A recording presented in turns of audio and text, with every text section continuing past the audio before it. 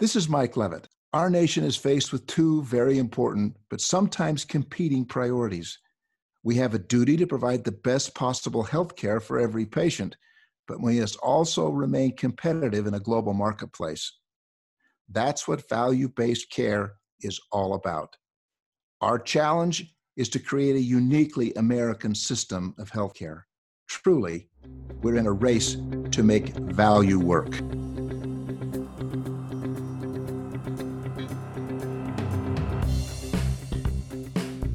Welcome to The Race to Value, a weekly podcast hosted by Dr. Eric Weaver and Daniel Chipping of the Institute for Advancing Health Value.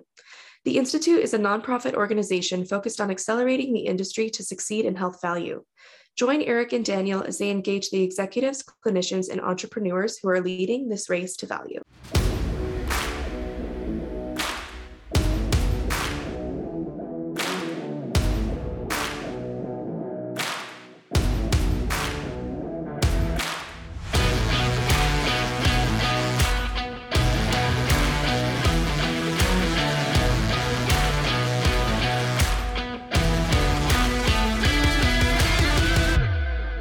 Race to Value listeners, we're on an enlightening journey to transform American healthcare, and we talk so much about what it's going to take to really unleash the full potential of the value-based care movement.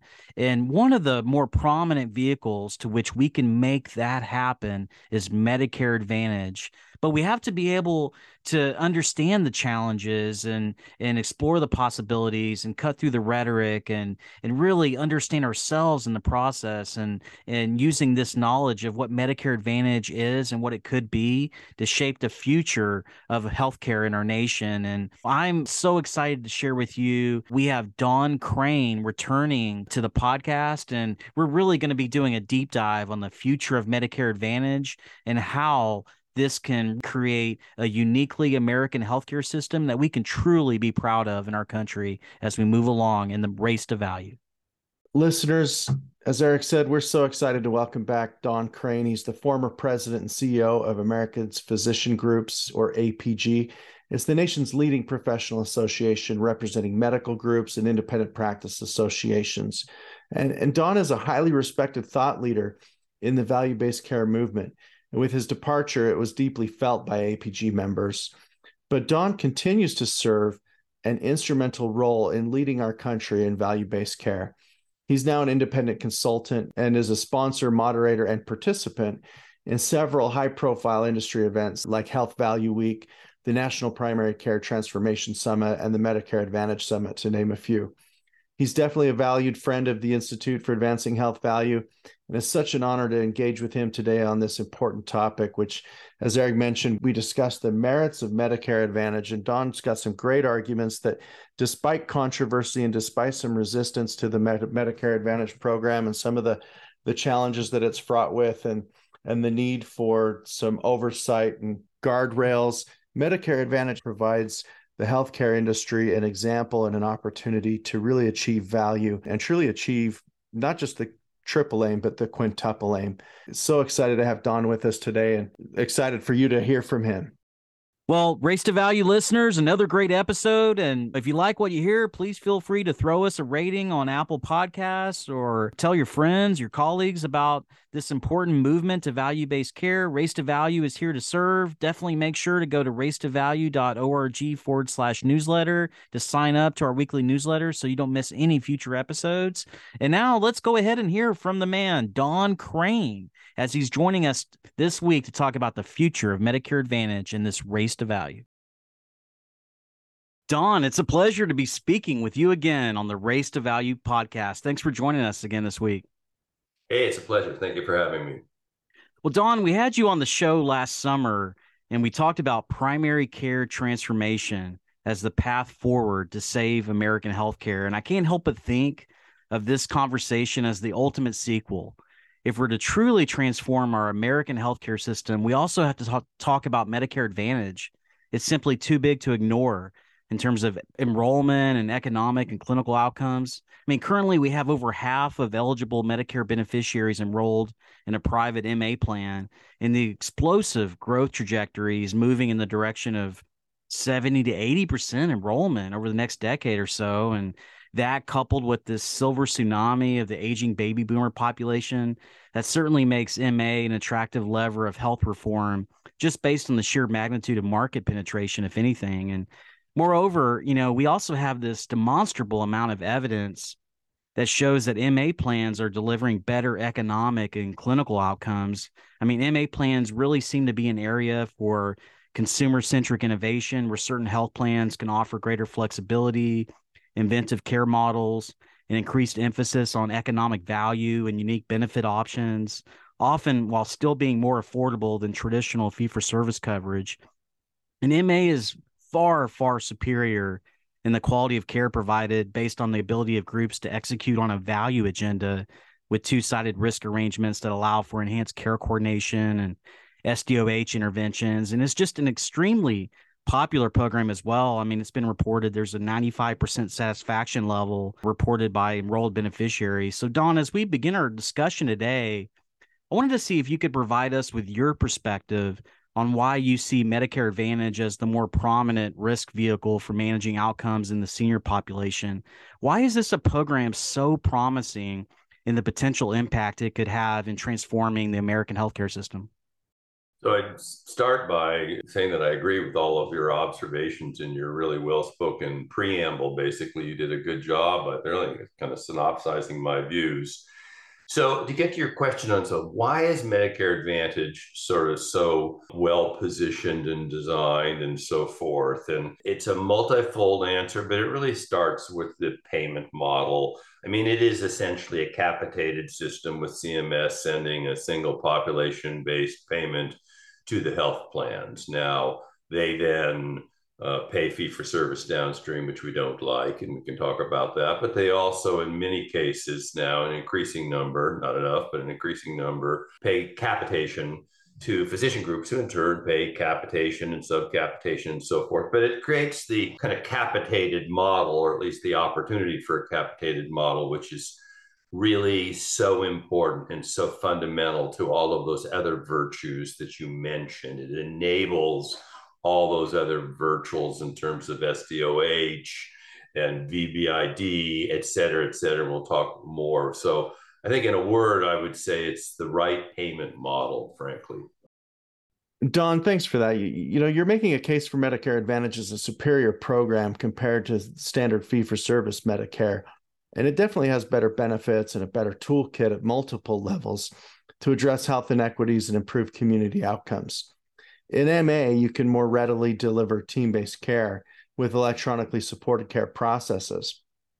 However, despite the clear case to be made for the superiority of Medicare Advantage, there's been a fierce ongoing debate regarding the merits of the program.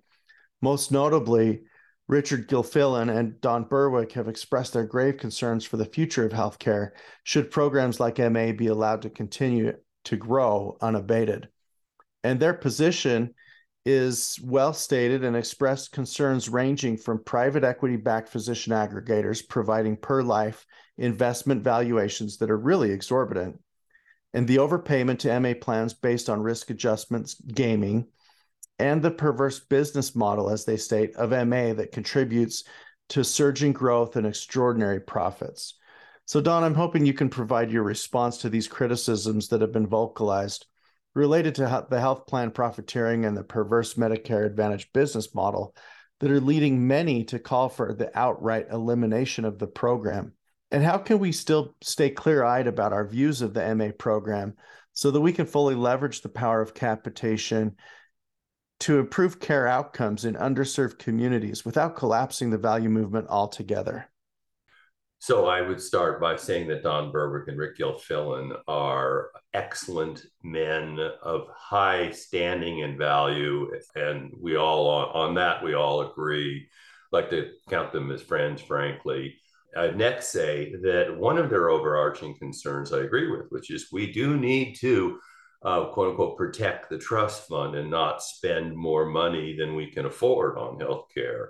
We need to get a lot more value out of it. So at bottom, they're on an important path, which is protecting the trust fund and so forth, and really seniors' pocketbooks and the like.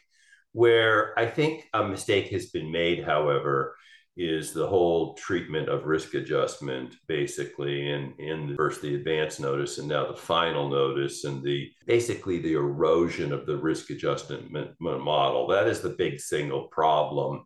It is predicated on their arithmetic that the federal government pays more for Medicare Advantage than it does for original Medicare. That may or may not be true. There's some disagreement on that. I think the majority of the actuaries that have looked at it see a larger total amount of spend in Medicare Advantage than in original Medicare. And I will, for at least the sake of this discussion, accept that hypothesis, frankly. But I would respond by saying, well, what's wrong with that? In other words, Medicare Advantage does provide not only better care, but it also provides more benefit, these supplemental benefits that have drawn so much attention appropriately. So it isn't just the hearing, vision, and dental of years, but for the chronically ill, there's a whole slew of other supplemental benefits in the sort of social determinants of health area. There's transportation and nutritional support, and various health plans are experimenting with all different manner of ways to reach out to seniors and stuff because of these supplemental benefits. So it makes for a better program with better care. So if we're spending a little more for it, I would say, well, I actually think that might be a good idea. This idea of there needing to be perfect arithmetic parity in the total amount of payment program to program is, to me, a false, frankly, choice. Paying a little more for one that is superior than one that is inferior makes all the sense in the world to me. I think that's what government should be doing. Put your thumb on the scales where you're getting more value for seniors, and I think that's important. Next quick comment. Pay more. Well, in whose eyes? I mean, we do need to protect the Medicare Trust Fund, but seniors that are enrolled in Medicare Advantage, they don't think it's being, overfunded. They think they're getting what they deserve and are paid into, and why they are enrolling in Medicare Advantage and effectively voting with their feet. And you and Eric in the earlier preamble alluded to the astronomical growth of Medicare Advantage. So this is something to be probably celebrated. Well, Don, I would like to talk to you more about risk adjustment. It's such a hot topic right now in MA, and we recently heard about the V28 HCC changes that are going to be made to the risk adjustment model for payment year 2024. And these proposed changes would use new ICD-10 diagnosis codes to the mapping structure and will decrease the number of codes by more than 2,000 from the HCC model. And what that means basically is that there has to be even more specificity in code assignment to have the granularity to understand the manifestation of chronic disease. And it's just going to really up the administrative burden on medical practices. And invariably, this update, I think, is going to hinder care access for patients with chronic conditions, because that work is probably not going to be done at the level that it's being done now. And it's really going to hurt, I think, the most vulnerable and marginalized populations the worst. And I know that's been a sentiment that's been expressed. I mean, there was recently a Medicare Advantage summit that you put on and hosted along with Peter Grant and other luminaries in the value field. And I know that's a really big concern right now. And we're also seeing that the projected reduction of funding to Medicare Advantage due to this risk adjustment coding change, it could be in the ballpark of $10 billion. So obviously that's going to impact the provision of services and diminish supplemental benefit offerings. And those adverse impacts are really going to be felt by those beneficiaries of lower socioeconomic status, as I talked about, the duals, the beneficiaries living in inner cities, racial and ethnic minorities. And it's such an unfortunate irony, since the Biden administration and CMS have been so deliberate in value-based payment policies to reduce health disparities. And despite the progress being made on that front, we're now going to see this draconian V28 coding policy applied to Medicare Advantage, which is really a vital part of the safety net for low-income Americans. And while we certainly need to eliminate the design flaws, as you talked about with MA, and improve the risk adjustment model, it just really seems to me that this V28 policy change is just a Band-Aid that's wrought with unintended consequences that's going to potentially create more harm than good. So, Dawn, I wanted to ask you about your take on this coding brawl that we have right now in MA, and how do we put this debate behind us to build this new health system for America? I mean, are you concerned that we may be throwing the baby out with the bathwater when it comes to compromising the population health potential of global risk models, which you just talked about, because of these countervailing pressures to undercut MA through these injurious reforms to the risk adjustment model? Well, there are those out there that would applaud. They may not be loudly calling for the elimination of Medicare Advantage, but you can tell that's within the platform of those that want to move to, fee for service for all, original Medicare for all. They don't like Medicare Advantage. They don't like the participation of for-profit health plans, et cetera, et cetera. So it isn't beyond the pale to say that we need to really look hard at Medicare Advantage and compare it to original Medicare and decide what's the better platform to use going forward. So I think it's reasonable to make those points. Now, your preamble again was spot on. Let me talk a little bit about risk advantage. So it's was perhaps previously sort of a wonkish term, but it isn't any longer, I don't think, since it's been so central to these debates and discussions and allegations. So risk adjustment, as you gentlemen know, but to repeat for the audience who probably knows well, is grounded in a notion of fairness, that there should be fairness to the payer and fairness to the provider in terms of the amount of funding to cover the expected services to seniors. And so an effort is made through these HCC coding system to determine the level of disease, the acuity, as it's called, of a population to then allow for an adjustment upward or downward in the amount of sort of base compensation for the services to be rendered. So this is rooted in a notion basically of fairness to prevent paying overpayment or underpayment. Okay, so it's a really good thing, and it becomes very necessary when you're paying for a whole population and doing so prospectively. So it's not a feature you see in fee-for-service models, but in capitated models, it is a very important ingredient, and it frankly makes Medicare Advantage stronger and better, and does, to a very important point that you alluded to, also create an incentive for providers, physicians and hospitals both, but particularly physician groups, to provide care to the sickest of individuals, okay? So it creates a business case for moving into underserved communities or treating frail elderly, et cetera, because there might be more payment associated with that higher acuity. More payment is, of course, necessary to cover the costs of the care and maybe create, profitability, but a business model for taking care of our most needy patients who we have frankly not done a good job with in the past. So risk adjustment, very important in terms of fairness, very important in terms of the effort to address disparities and equity issues. I'll give you one quick little anecdote that people have talked about many times in the past, and I kind of remember it when they started with Medicare Advantage, and then when risk adjustment came in like about 2006.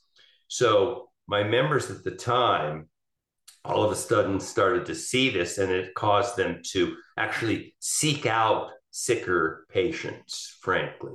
And so this then put an end to the, I think maybe apocryphal story about having enrollment for Medicare Advantage be done on the second floor after a large, difficult flight of stairs, which would weed out the seniors that were most sick, the whole risk selection game that used to be played. So risk adjustment, just to summarize, really important for all of these reasons and built-in fairness. Now, the problem, of course, is the coding by which this acuity is determined is done, by providers. And of course, they want complete and thorough coding because they want complete and thorough compensation for the work they do. But there are bad actors that upcode improperly. This should surprise us not at all. There, frankly, is even a bigger, more historical problem with what they call inappropriate payments in original Medicare, but that's sometimes mistakes and errors. But it's also providers who have over the decades provided services that weren't necessary or inflated their bills. And some of those people are in jail this very day. So the notion of improperly billing the government is a time-honored, larceny that's occurred in American, all forms of healthcare and other places in American industry. So risk adjustment requires coding to get the fair payment, and it carries with it the potential for upcoding. I think it's much exaggerated, frankly, by the detractors of Medicare Advantage. But it needs guardrails, and they need to do what they do elsewhere, which is where they find scofflaws that are abusing the system. They ought to make that stop. Now, whether it's a criminal prosecution or not, whether it's a RADV audit that claws back overpayments, I'll leave that up to the enforcers. But I wouldn't say enforce the rules, but don't get rid of risk adjustment, and don't eliminate Medicare Advantage. Perish the thought, because that would be throwing the baby out with the bathwater. This baby that is the value movement itself that we're trying to grow and develop across the country to make for a better healthcare system. We're in violent agreement, I think, right now, Eric. Don, yeah, I appreciate that perspective as well. And as we're thinking about the prospects of, overall healthcare transformation, and especially through Medicare Advantage, I think our listeners would appreciate your take on the STARS program. MA has a built-in mechanism that incentivizes plans to account for their performance when it comes to providing quality care. And the MA STARS program contains over 40 categories that measures quality and provides a star-based rating system to plans based on their performance in those categories. And for every star the MA plan gets, it receives an additional 5 to 8% more revenue between the increased bonuses it receives and the increased enrollment. So on a scale of 1 to 5 stars, you have to hit the all-important 4th star to get the bonus and the rebates that the program funds. And these bonuses have dramatically changed the behavior of health plans and the providers that are contracted with them to provide services that improve quality of care. In the STARS rating system, plans are held to 50 quality measures like drug adherence, diabetics taking insulin, etc. And members experience survey scores that are really important and account for over half of the STARS rating. For providers that share risk with the MA plan, whether capitated or have a percent of the premium deal, when the plan scores that all-important 4th star and receives the bonuses and rebates, they get a portion of that as well as what gets paid out downstream. And in your experience with Medicare Advantage, what have you seen in terms of correlating star ratings improvements with improved cost and clinical outcomes? And can you share with our listeners how the MA business model doesn't follow the natural economic rules, in that the higher quality MA plans are actually lower in cost? Well, I would start by saying that where you have prospective payment for a population, you do have an economic incentive, of course, to get the population healthy. But as we've seen in the past, unless you have a performance quality measurement program, you have a landscape which does create an incentive for some providers, maybe some even unethical ones, to stint on care. So we saw that in the earliest days of managed care. Capitated models could incent stinting on care, and that, of course, isn't totally unacceptable outcome. Thus came the need for quality measurement programs. They blossomed around the country. And in the case of Medicare Advantage came the STARS program. So it's a necessary, I think, component of a capitated system, creating an incentive, to get these bonuses and so forth, and to get the rebates. You need to score highly, as you pointed out. You want to get to 4 stars or higher. The higher, the better. And that then eliminates or counterbalances the incentive to stint on care, because you're measured on your performance across all these quality metrics. So we start with it just being a fundamentally good and important program. Don, it's a great answer. And I, having been in the driver's seat, building a lot of these risk-bearing entities and, taking on delegated risk from MA plans, I've seen the correlation and the economic rationale of unlocking that 4th or 5th star, and the correlation with how that can really improve clinical and cost outcomes and really drive innovation and just enhance care delivery in terms of addressing, what you talked about earlier, the underlying root causes of disease and social determinants and a lot of the barriers, and improving, care navigation and coordination. It's, certainly a program I think that is an exemplar in terms of aligning those incentives along with the capitation model. I wanted to revisit something you had said earlier, when we kind of led off the discussion, just in talking about some of the criticisms and you addressing Berwick and Gilfillan on some of their concerns with the program. I mean, depending on how you can look at the cost structure, it's been reported that Medicare Advantage spending may be, 2 to 5% higher than traditional Medicare. And I think that's consistent with what MedPAC is saying in terms of, there might be a 1 to 2% increase overall than traditional Medicare. But we have all these rich supplemental benefits, to the point I just made, that are really driving more holistic, relationship-based, tech-enabled care delivery that's activating primary care. And it's really creating ultimately better outcomes in communities and serving those that are the most vulnerable and marginalized.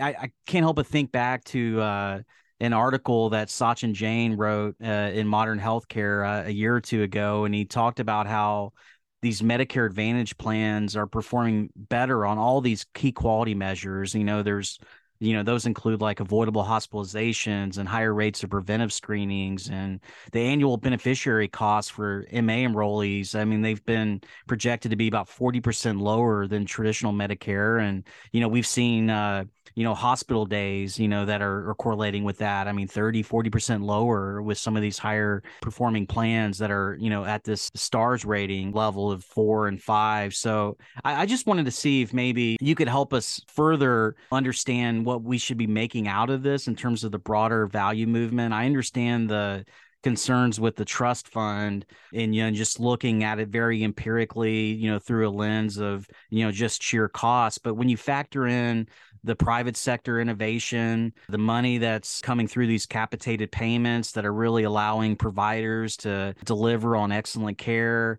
I mean, it just seems like the current evidence is really suggesting that Medicare Advantage plans are really able to save Medicare money in the short term and improve trust fund liability and really improve the health of communities. So I just wanted to see how we as a country can kind of look through that lens, but also, we also have to be cognizant of concerns about these insurance companies that are taking the lion's share of profits and padding their coffers, and there might be some egregious, behavior that we have to kind of rein in. But, how do we bring this all together to create a Medicare Advantage program that everyone mutually understands is higher performing and really delivers on the promise of a trustworthy and high performing American healthcare system? So a couple thoughts. One is that the whole discussion here about Medicare Advantage being quote unquote paid more or overpaid, paid more than original Medicare, has stimulated this sort of focus on the two programs and the comparison of the two. And I'll make a couple quick words there. So we've talked and you've asked about the five-star program, quality measurement program. Well, there's nothing like that in original Medicare. You've talked about social determinants of health and the supplemental benefits that address them. Well, again, that's a feature of Medicare Advantage, and it is a devoid and absent of presence in original Medicare. So you to look at these two programs and you see, fee-for-service incenting more volume and more intensity over in original Medicare. And we see that in some of the statistics that you just alluded to about hospital utilization. You just see these two programs and you can't help but think that Medicare Advantage is the better platform and the better vehicle going forward, despite its need for regulation and guardrails and the like. So I quickly wanted to make reference to that. Next, supplemental benefits and social determinants of health. So I think we all have read before, including articles, seminal ones in Health Affairs, about something on the order of 80% of the health status of a population is determined not by medical care, which represents maybe 10 or 20% of the health status of that population. So much of it more are things social. Okay, so whether it's transportation, or housing, or the like, poverty, those conditions have more influence on an individual's health and more influence on a population's profile than almost anything else. And so one of the great strengths of Medicare Advantage is it has these supplemental benefits that are beginning this new, in a way, frontier, if I can use that word, in healthcare, where we're starting to see those as a part of the problem and thus a part of the solution. And so those supplemental benefits are going to make for a healthier population. Now, we're early in the science on it, but the ROI on efforts to address SDOH, as it's called, social determinants of health, social barriers of health, is new, but it's powerful. That this is a good way to make populations healthier. It's a feature of Medicare Advantage, and it's not a feature of original Medicare. Thus, another reason I talk about the superiority about Medicare Advantage. Now, let me launch into this other item that you've talked about, which is the creation of a healthcare system of the future, one we can be proud of. Jumping straight to the fore, I actually think there's been a silver lining within this whole debate about whether MA is being overpaid and the focus on risk adjustment. I think the silver lining is that when we kind of get through this problem, as we will in due course, though the movement to version 28 of the risk adjustment model has got flaws and problems, we're going to get through that.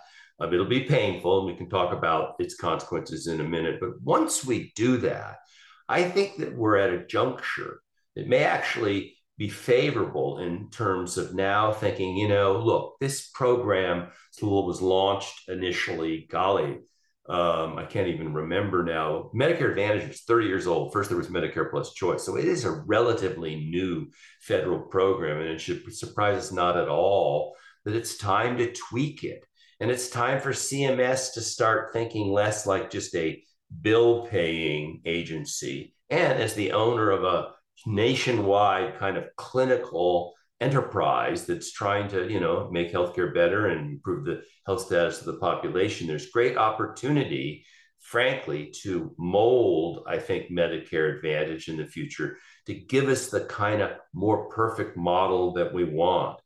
Physician group centric, capitated, VBID, SDOH, all of the virtues we've talked about are an opportunity and are within our grasp. And I think we should seize that opportunity, particularly since the seniors of the country seem to be asking us to do so. I mean, I can remember when, the penetration of MA was, only 25 or 30%, and now it's at 50. And as you said earlier, it's on its way to 60, 70, it might be 80%. So it's going to be the predominant model for seniors. But as we know and have heard and seen so much, the rest of the world follows what's going on in Medicare. It establishes really the sort of, clinical systems, the measurement systems, et cetera, et cetera. So I think in a way, we actually have an opportunity before us to make things a lot better.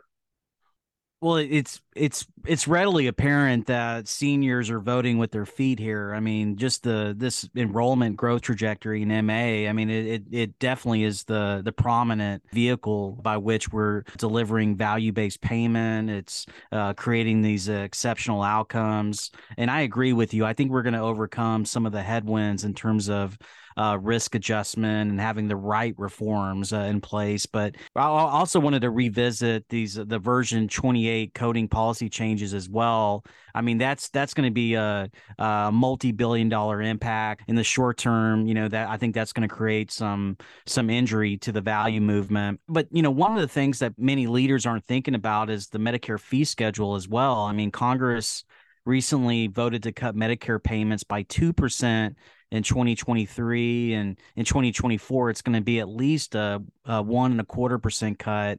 And there's certainly a macroeconomic imperative to lower healthcare spending and save the Medicare trust fund from insolvency, but it just seems like this fee schedule cut, and that's something that's been ongoing for years and years, but it's a blunt force instrument. These cuts are being prioritized over the more difficult system level changes that are needed to shift this healthcare system towards value-based payment. I mean, everything we're talking about, the innovation and the redesign and the improvements that need to happen in Medicare Advantage, which is that more prominent vehicle, it seems like we do have some short-sighted thinking. I mean, it's like the saying, if the only tool you have is a hammer, you tend to see every problem as a nail. And we have to start thinking about a different tool in the policy toolbox to avoid jeopardizing the progress that's being made in the value movement. And since the creation of ACOs with the ACA back in 2010, I mean, we've been in this foot race between value-based models and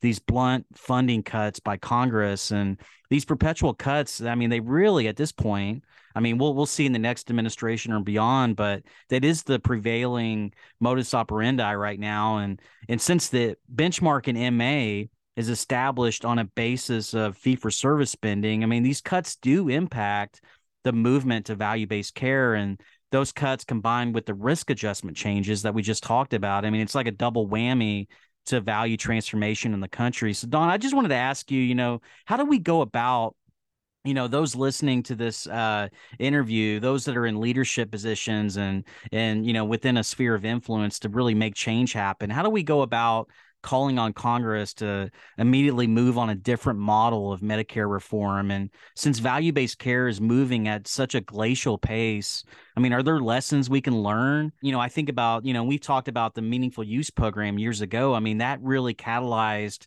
uptake and adoption of digital health records. Is there something similar that we can adopt to really catalyze value-based payment adoption to really get to this goal by 2030 to have all of Medicare beneficiaries in accountable care relationship?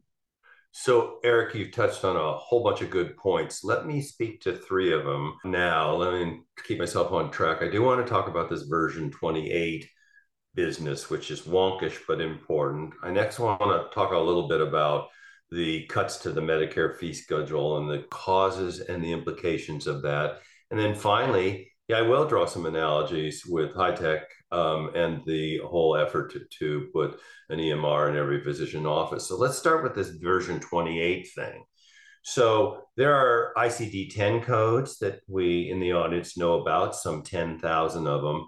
So from moving from version 24, the present one, to 28, CMS is going to basically ignore something on the order of 2,300 codes that they feel have been upcoded a lot. Okay, so they looked at all the coding and they saw what they thought were the violations and transgressions, and that it's kind of like carved out these 2,300 they thought were the sort of most used for abuse, right? And so what that version 28 will do is simply sort of ignore those codes. Doesn't eliminate them per se. They still continue to exist. And I have no doubt that ethical physicians are going to still continue to treat those conditions. But where you don't have a code, you don't get credit for work in that area.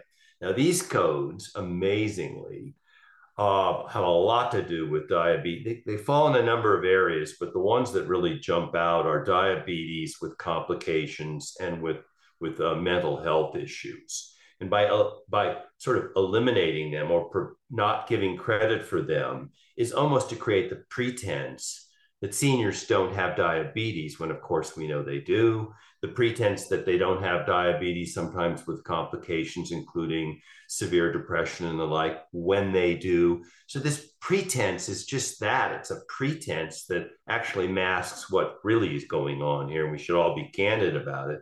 It's a big cut in compensation to the provider world. So it's a reduction in Medicare, and we need to be clear about that.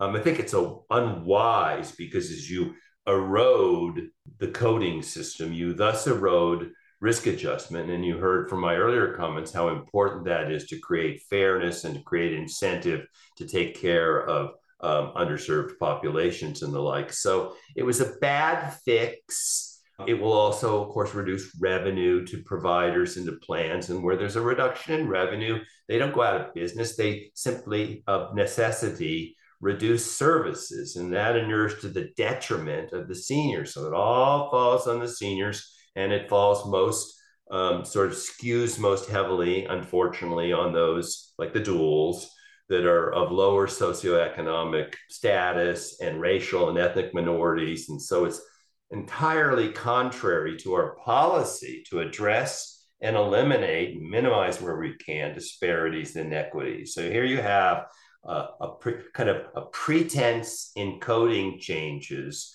that's actually going to work against our desire to address equities and disparities and the like. So it's crazy in making to think that we've done that, but we have. But we'll get past it. We'll need a new risk adjustment model. Some smart people are working on that right now. I have no doubt that somehow this sort of friction point in the system will be in our rearview mirror one of these days, and I look forward to that. Shifting now to the cuts in the Medicare fee schedule. Well, why should we care about that? And you did allude to the fact that it reduces the benchmark in Medicare Advantage. So it has unfortunate application to basically both camps in Medicare, original Medicare and Medicare Advantage. But why are they doing this? And the answer, in my opinion, is they've got to protect the trust funds. Okay, so that much is obvious. But it's because the darn value movement that we support so fervently is progressing too slowly. And while it's achieving savings and successes in small areas, it hasn't been scaled anywhere near fast enough and big enough. I mean, we need really the whole nation to be moving into value and fast. And if the nation can't do that, then Congress is going to do what it has already done, and it's going to reduce the Medicare fee schedule. And 3 years from now, it'll do it again. Now, whether they call it sequester or they just reduce the fee schedule, I don't know. But these kind of crude, blunt force cuts to compensation to physician is the means that Congress will use. It will effectively be sort of strangling the healthcare system into affordability. And that is a poor way to run the country, in my opinion. We now need to move to value fast. So let me move to my third point. How do we do that? We need to stop moving so incrementally. I mean, we have to all, I think, understand and maybe even applaud experimentation that we started really before 2010 with the signing of the Affordable Care Act. There was programs, but it really launched the whole ACO movement in about 2013. So we've got a little over 10 years of experience on that program and more experience on other value-based programs. And it's moving just too slowly. Now, there's a lot of seniors in ACOs. There's a fair number of ACOs, but it's plateaued. And the savings that is delivered to the trust fund have not been anywhere near what we had hoped. So the value movements, well, everybody now believes in it. And that's an important point. 25 years ago, nobody knew what capitation meant. 15 years ago, they were kind of going, well, 50%. But I think there is near unanimity, and that's very important, that we need to move to value. And prepaid systems are better, and yet we're not getting there. And so instead, we're getting these blunt force cuts, which will strangle physicians and hospitals into quote unquote affordability. That's a bad way to run the show. So how do we fix that? I think we should take a page out of the playbook from high tech and the movement to put an EMR in all physician offices and basically digitize American healthcare. So that was done a number of years ago. And, speaking broadly, there were carrots and sticks. So there was a large hunk of money available for physicians to draw on to purchase EMRs, EHRs, EMRs, same difference, and that they did. And if they didn't, then they faced penalties in terms of lower payment on their Medicare fee schedules. So the combination of carrots and sticks and an accelerated program basically achieved its goal. Now, we haven't conquered all the problems associated with EMRs. Most of them still are not interoperable. And of course, that's hugely problematic. But the day has come when now we've largely digitized healthcare and there is an EMR in virtually every physician's office. We need to do the same kind of thing with the value movement, with the same kinds of carrots and sticks, and we need to stop moving incrementally. We don't need to experiment anymore. We think we know that primary care-centric, value-based delivery is what the nation needs, particularly with the high levels of chronic disease and so forth. let's get it done. And that's the more perfect system that I think we aspire to. And that's my speech, and I'm sticking to it. Thank you, Eric. Don, those are some great insights about catalyzing the value movement. And I'd be remiss on that topic if I didn't ask you about the critical intersection between private equity investment and Medicare Advantage. And so we know the amount of capital being poured into the health sector and the velocity with which it's been deployed is reshaping the landscape, and it's a driving force in the future of value-based care. And several health plan upstarts have already raised hundreds of millions in funding with $1 billion plus valuations. You've got the likes of Oscar Health, Clover, Bright Health, and Devoted Health. They're all tech-driven health insurance players that are creating value for Medicare Advantage patients. On the provider side, we continue to see an investor land grab for physician practices. 1 in 5 physician transactions involve primary care practices, and that's a signal that investors are banking on profits to be made in the shift to value-based care models. A big driver of this is groups that are taking full risk Medicare Advantage, where practices are getting acquired by investors paying anywhere from $5,000 to $10,000 per MA life. And we've seen tremendous investment activity as well in the physician sector, with the CVS Health acquisition of Oak Street, the Amazon acquisition of Iora Health, and the majority ownership of VillageMD by Walgreens, just to name a few. So with all of this capital investment tied to the Medicare Advantage business model, do you see this as a bellwether for the value movement? And for those providers moving along the risk continuum, will partnership with private equity be a primary lifeline for those positioning themselves to take global capitation? So let me talk first about the private equity capitalization, and then secondly about sort of health plans and their role in the future, if I may. So on the venture capital and private equity front, my thinking has evolved. I'm a little hypocritical on it. Let me just say that up front. I do think it takes capital to grow and develop a value-based system. All right.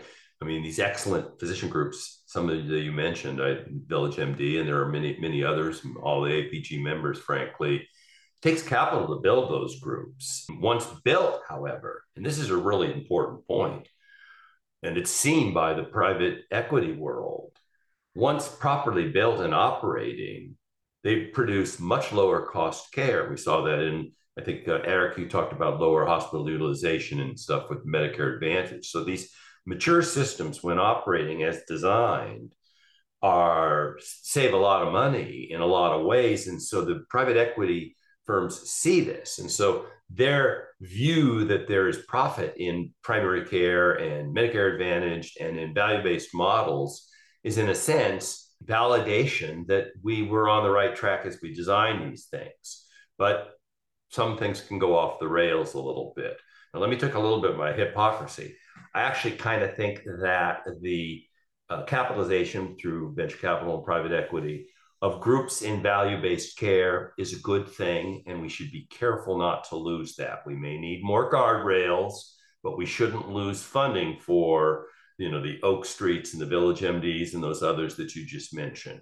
So, however, the private equity in other areas, hospice care and hospitals and anesthesiology and emergency room, also grounded in the notion that there could be profit. Those are not necessarily value-based models. And so the sort of standards need to be looked at differently, frankly. And I do think we are seeing vast sums of money. Some, are now, I think, maybe hyperbolically saying that the whole American healthcare system is being bought by investors. I don't think that's quite true, but it is changing the picture. And we can't escape the reality that there's a profit incentive. They're interested in making money and flipping these organizations and making 40 or 50% in the space of 3 to 5 years.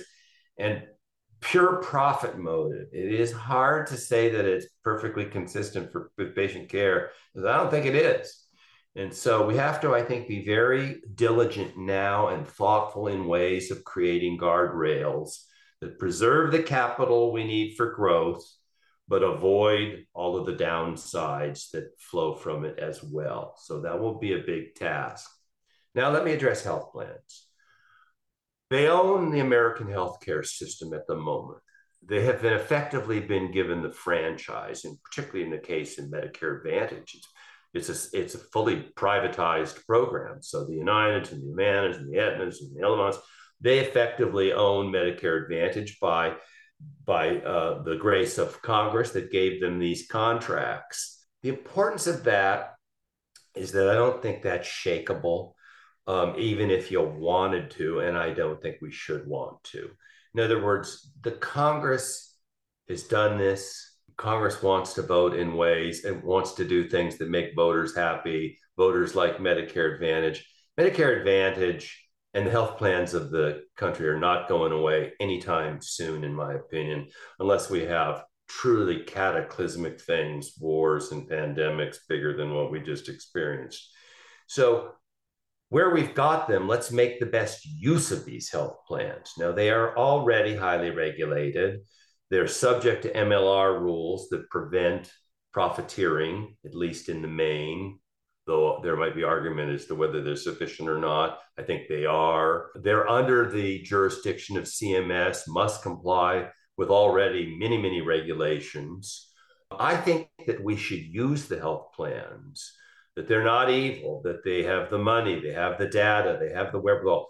We should now make them through regulation. And I think they're willing to do this, but they need to be pushed. They should be pushed to give us the kind of capitated, integrated, coordinated care systems that we want all across the country, certainly in Medicare Advantage and in Medicaid and in commercial as well. I think that's a reasonable trade-off. They can have the franchise, as it were, basically, but they've got to deliver the kind of system that we need. So that's how I think we need to approach it. The alternatives of going to Medicare, original Medicare for all, is pure folly. And so I think we make the best of these health plans. The government itself is not in a position to really have a VA system across in the entire United States, nor would we want it to. So that's how I would approach health plans. And I think private equity, I look at them quite differently. Harness the health plans, guardrails around private equity, preserving capital where we need it, avoiding abuse where we should. That's how I would approach it. Well, Don, it's a great response, and I couldn't agree more. We have to preserve and deploy the capital effectively. We have to be cognizant of fraud and abuse. And I do think we have to overcome some of our conditioning as well. And you talked about the health plans, and, we have to stop the knee-jerk hatred of health plans in general. And I know it's well-deserved, but we need to formulate this vision where we can turn them into this vehicle to give us the healthcare system that we can be proud of. And I mean, that's clearly the best glide path to success. I mean, they've got the money, the data, the infrastructure, and they do want a stable system where they can make a fair profit. But they're already highly regulated. They live with the structure where they're supervised and they're held accountable by CMS. They have those MLR rules, which you mentioned, and those can certainly be further amended if necessary to limit their profits and administrative costs within reason. And, I just think using them as a vehicle to which we can integrate these physician groups and have them delegate the risk. And, to the top of the conversation, the power of this Medicare Advantage model is really in the capitation.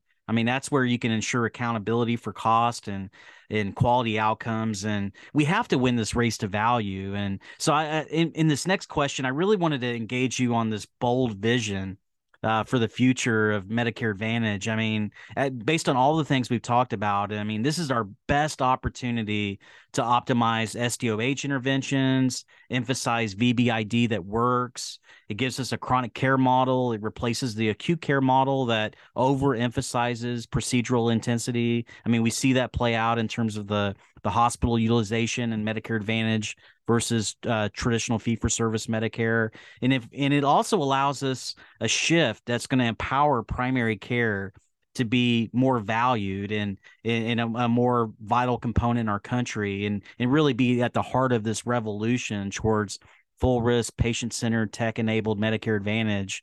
And we have to start thinking about the value that health plans can bring, and we have to overcome this fear of Medicare, privatization. And, you mentioned that Medicare for all as an approach to reform. I mean, that's a little bit of a folly at this point in terms of thinking we could actually, have a model that's going to demonstrate higher quality care. I mean, it just doesn't, seem to play out in terms of our execution capability at a federal level to deliver healthcare in that way.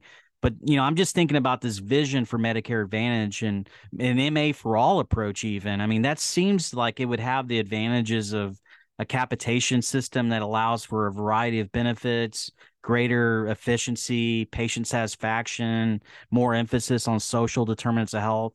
So, Don, what is your vision for this future of Medicare Advantage? I mean, is this our moonshot opportunity to create a healthcare system that we can be proud of? Well, I think it's the platform that we should use, certainly in Medicare. I think that as goes Medicare Advantage, so will Medicaid and commercial. That's sort of been our experience, that Medicare leads and most of the other products and programs follow. I'm being perhaps, well, I'll say highly practical in using health plans. They're a fixture of our landscape now. They're not going away. They're susceptible to regulation. So I would ride that horse. I frankly would. Medicare Advantage is the best program at the moment. We've talked for so many reasons with SDOH, et cetera, et cetera. The health plans can and do a good job of administering the program. So I would ride that horse. Now that's just highly sort of pragmatic of me, but I think it makes sense, particularly when you consider all the alternatives. The alternative is not moving to Medicare for all and original Medicare. Gosh, that can't be the case. And the alternative is not also, I hope and pray, that we simply start chopping compensation to physicians and physician groups and hospitals and the whole provider community. That is a bad way to run the railroad. The final comment I would make is I think, maybe worth pausing on. It's so interesting. So when we first, as I alluded earlier, started talking about capitated systems in Congress as we lobbied and so on, people didn't know what we were talking about. What's capitation? What's wrong with fee-for-service? Race forward to 2023. I think it's actually the case that everybody gets that now. And virtually everybody agrees that we ought to move to value-based models. Maybe some disagreement as to whether it ought to be a bundle or whether it ought to be, two-sided risk or the like. And I have comments on that. But basically, there's near unanimity that we move to these models, and yet we have not done so. Why? I think that more attention, maybe science, should be devoted to what are the barriers, what's going on there. And in all candor, there are incumbents that are wedded to the status quo. I would include some hospitals among that group. I would include some health plans among that group. But we can't let those groups retard the advancement of value-based care. So some serious attention should be placed on that dynamic. Why are we not getting what we want, and what do we need to do to get there and get there much faster? And so I think that's important, honest work that has to be undertaken for the future. Final point. Not all capitated systems are the same. As we saw in our recent conference on Medicare Advantage, studies have now been done, peer-reviewed studies that have looked closely at this issue of full risk models or upside and downside dual risk models, and comparing those to upside only and comparing those to original Medicare. And the answer is just jumped out ever so clearly. Now, we knew it, but now the data is there. These globally capitated upside and downside risk models produce lower cost and higher quality. So we've seen it. So we know what the future ought to be. Let's accelerate the future and let's move to these models. I think it's our only hope, personally. And if we don't, we can look forward to a future of more sequesters and more cuts and strangling providers, already underpaid, many of them, like primary care physicians, into quote unquote affordability, which will serve us poorly, all of us, and is not an option. So that's what I would say. Well, Don, I'll take your vision any day in comparison to the latter scenario, that worst case. And it's interesting, when the value movement was at its most nascent stage, over a decade ago. I mean, we still had a lot of baggage with HMOs, and, value-based care was a bad word even. I mean, it just, there was a lot of fear. But I wanted to just ask you also, you talked about the health plans, the vision, the reform, the structure, how to take this moonshot. And I also just wanted to engage you on this aspect of the quadruple aim, as well. Everyone knows the IHI and Don Berwick creating this triple aim for value, which is lower per capita cost, higher quality, better outcomes. This additional aim of physician wellness. I mean, we're seeing physicians burned out at a magnitude that's just profound. And now we've since added another aim, the quintuple aim, if you will, around health equity. And it really seems that Medicare Advantage can check all the boxes for us if we can truly design a Medicare Advantage for all model that works for our country and gives us that uniquely American system that we can be proud of. And, at the very beginning of this podcast, week in and week out, we have Governor Levitt introducing us to this concept of value-based care, and it's a movement. It's a movement that's not unlike even civil rights or gay marriage. I mean, it's going to have to reach an inflection point where there's this universal recognition that we can create the greater good and the higher purpose by constructing and architecting a system that's going to bring the best out of our nation's healthcare system and really help the beleaguered and marginalized primary care physicians and really allow an equation to take place where you can have a win-win-win. And we've all heard about the iron triangle: cost, quality, access. You can't have all three. I tend to be a little bit more optimistic and think that Medicare Advantage can kind of get us there. And it's going to take, people like you that are out there in the forefront, that are leading with the storytelling and bringing the intelligence to help revitalize healthcare. And it reminds me of a Native American proverb, tell me the facts and I'll learn, tell me the truth and I believe, but tell me a story and it's going to live in my heart forever. And, that's what I think a lot of physicians are experiencing right now. They see what value-based care can mean for them and their patients. I mean, they're getting pajama time with their families because they're not having to document as excessively to justify transactional fee-for-service billing. Their patients are getting better outcomes. They're able to strengthen their relationships. And you've been a leader for so long, over the last few decades. You previously led APG, Americans Physicians Groups. I mean, this has been an association that's really been advancing the interest of physicians in the United States and improving the healthcare system. So, as we're talking about Medicare Advantage, I just wanted to kind of get you to provide your perspective a little bit more on the physician side of it. I mean, is there a story to tell here in terms of this quadruple and quintuple aim and everything coming together where physicians and the rest of the healthcare workforce can ameliorate their own suffering and create a better opportunity through full risk Medicare Advantage, where they actually can extract more meaning in their practice of medicine and delivering care to patients? So you've raised some very important points. I'll start with burnout. I think that we've been hearing the word burnout for kind of so long that we're a little jaded and actually underestimate how big it is and how bad it is. And you see it in some amazing statistics, the number of suicides among physicians and particularly primary care physicians. So burnout is a huge problem. It is ameliorated to some extent by the payment model. So physicians that are in fee for service have to see 28, 32 patients a day and run in a hamster wheel: more patients, more revenue. They can then afford the lifestyle they like and send their kids to college. A prepaid model gives them money in advance, and then they take care of the patients that need the most care in a team-based manner. And the pressures to have this sort of frenzied practice are reduced some.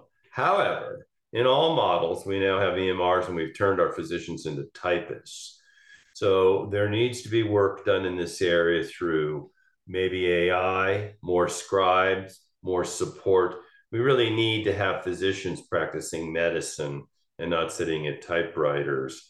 I think that's a little bit glib to say it that way, but we need to address the burnout problem, and we need to do it fast, and we need to do it successfully.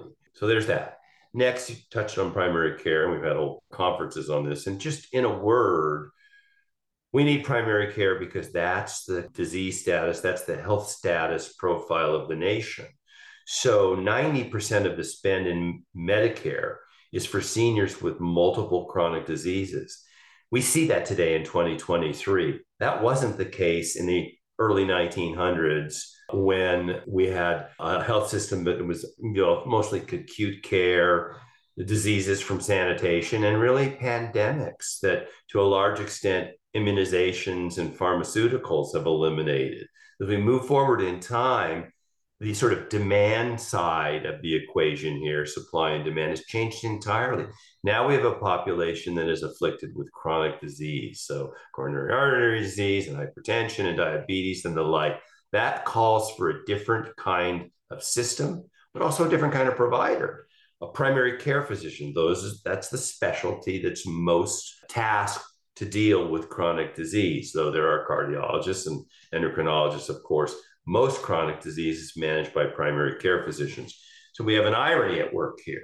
This is the health status of the nation, thus the demand, and yet we have only something on the order of 5 to 7 to 3, depending upon the geography, of the total spend on healthcare is for primary care at a time when we need more primary care, not less, and we needed to rationalize our system. So we've got some serious disconnects at work here.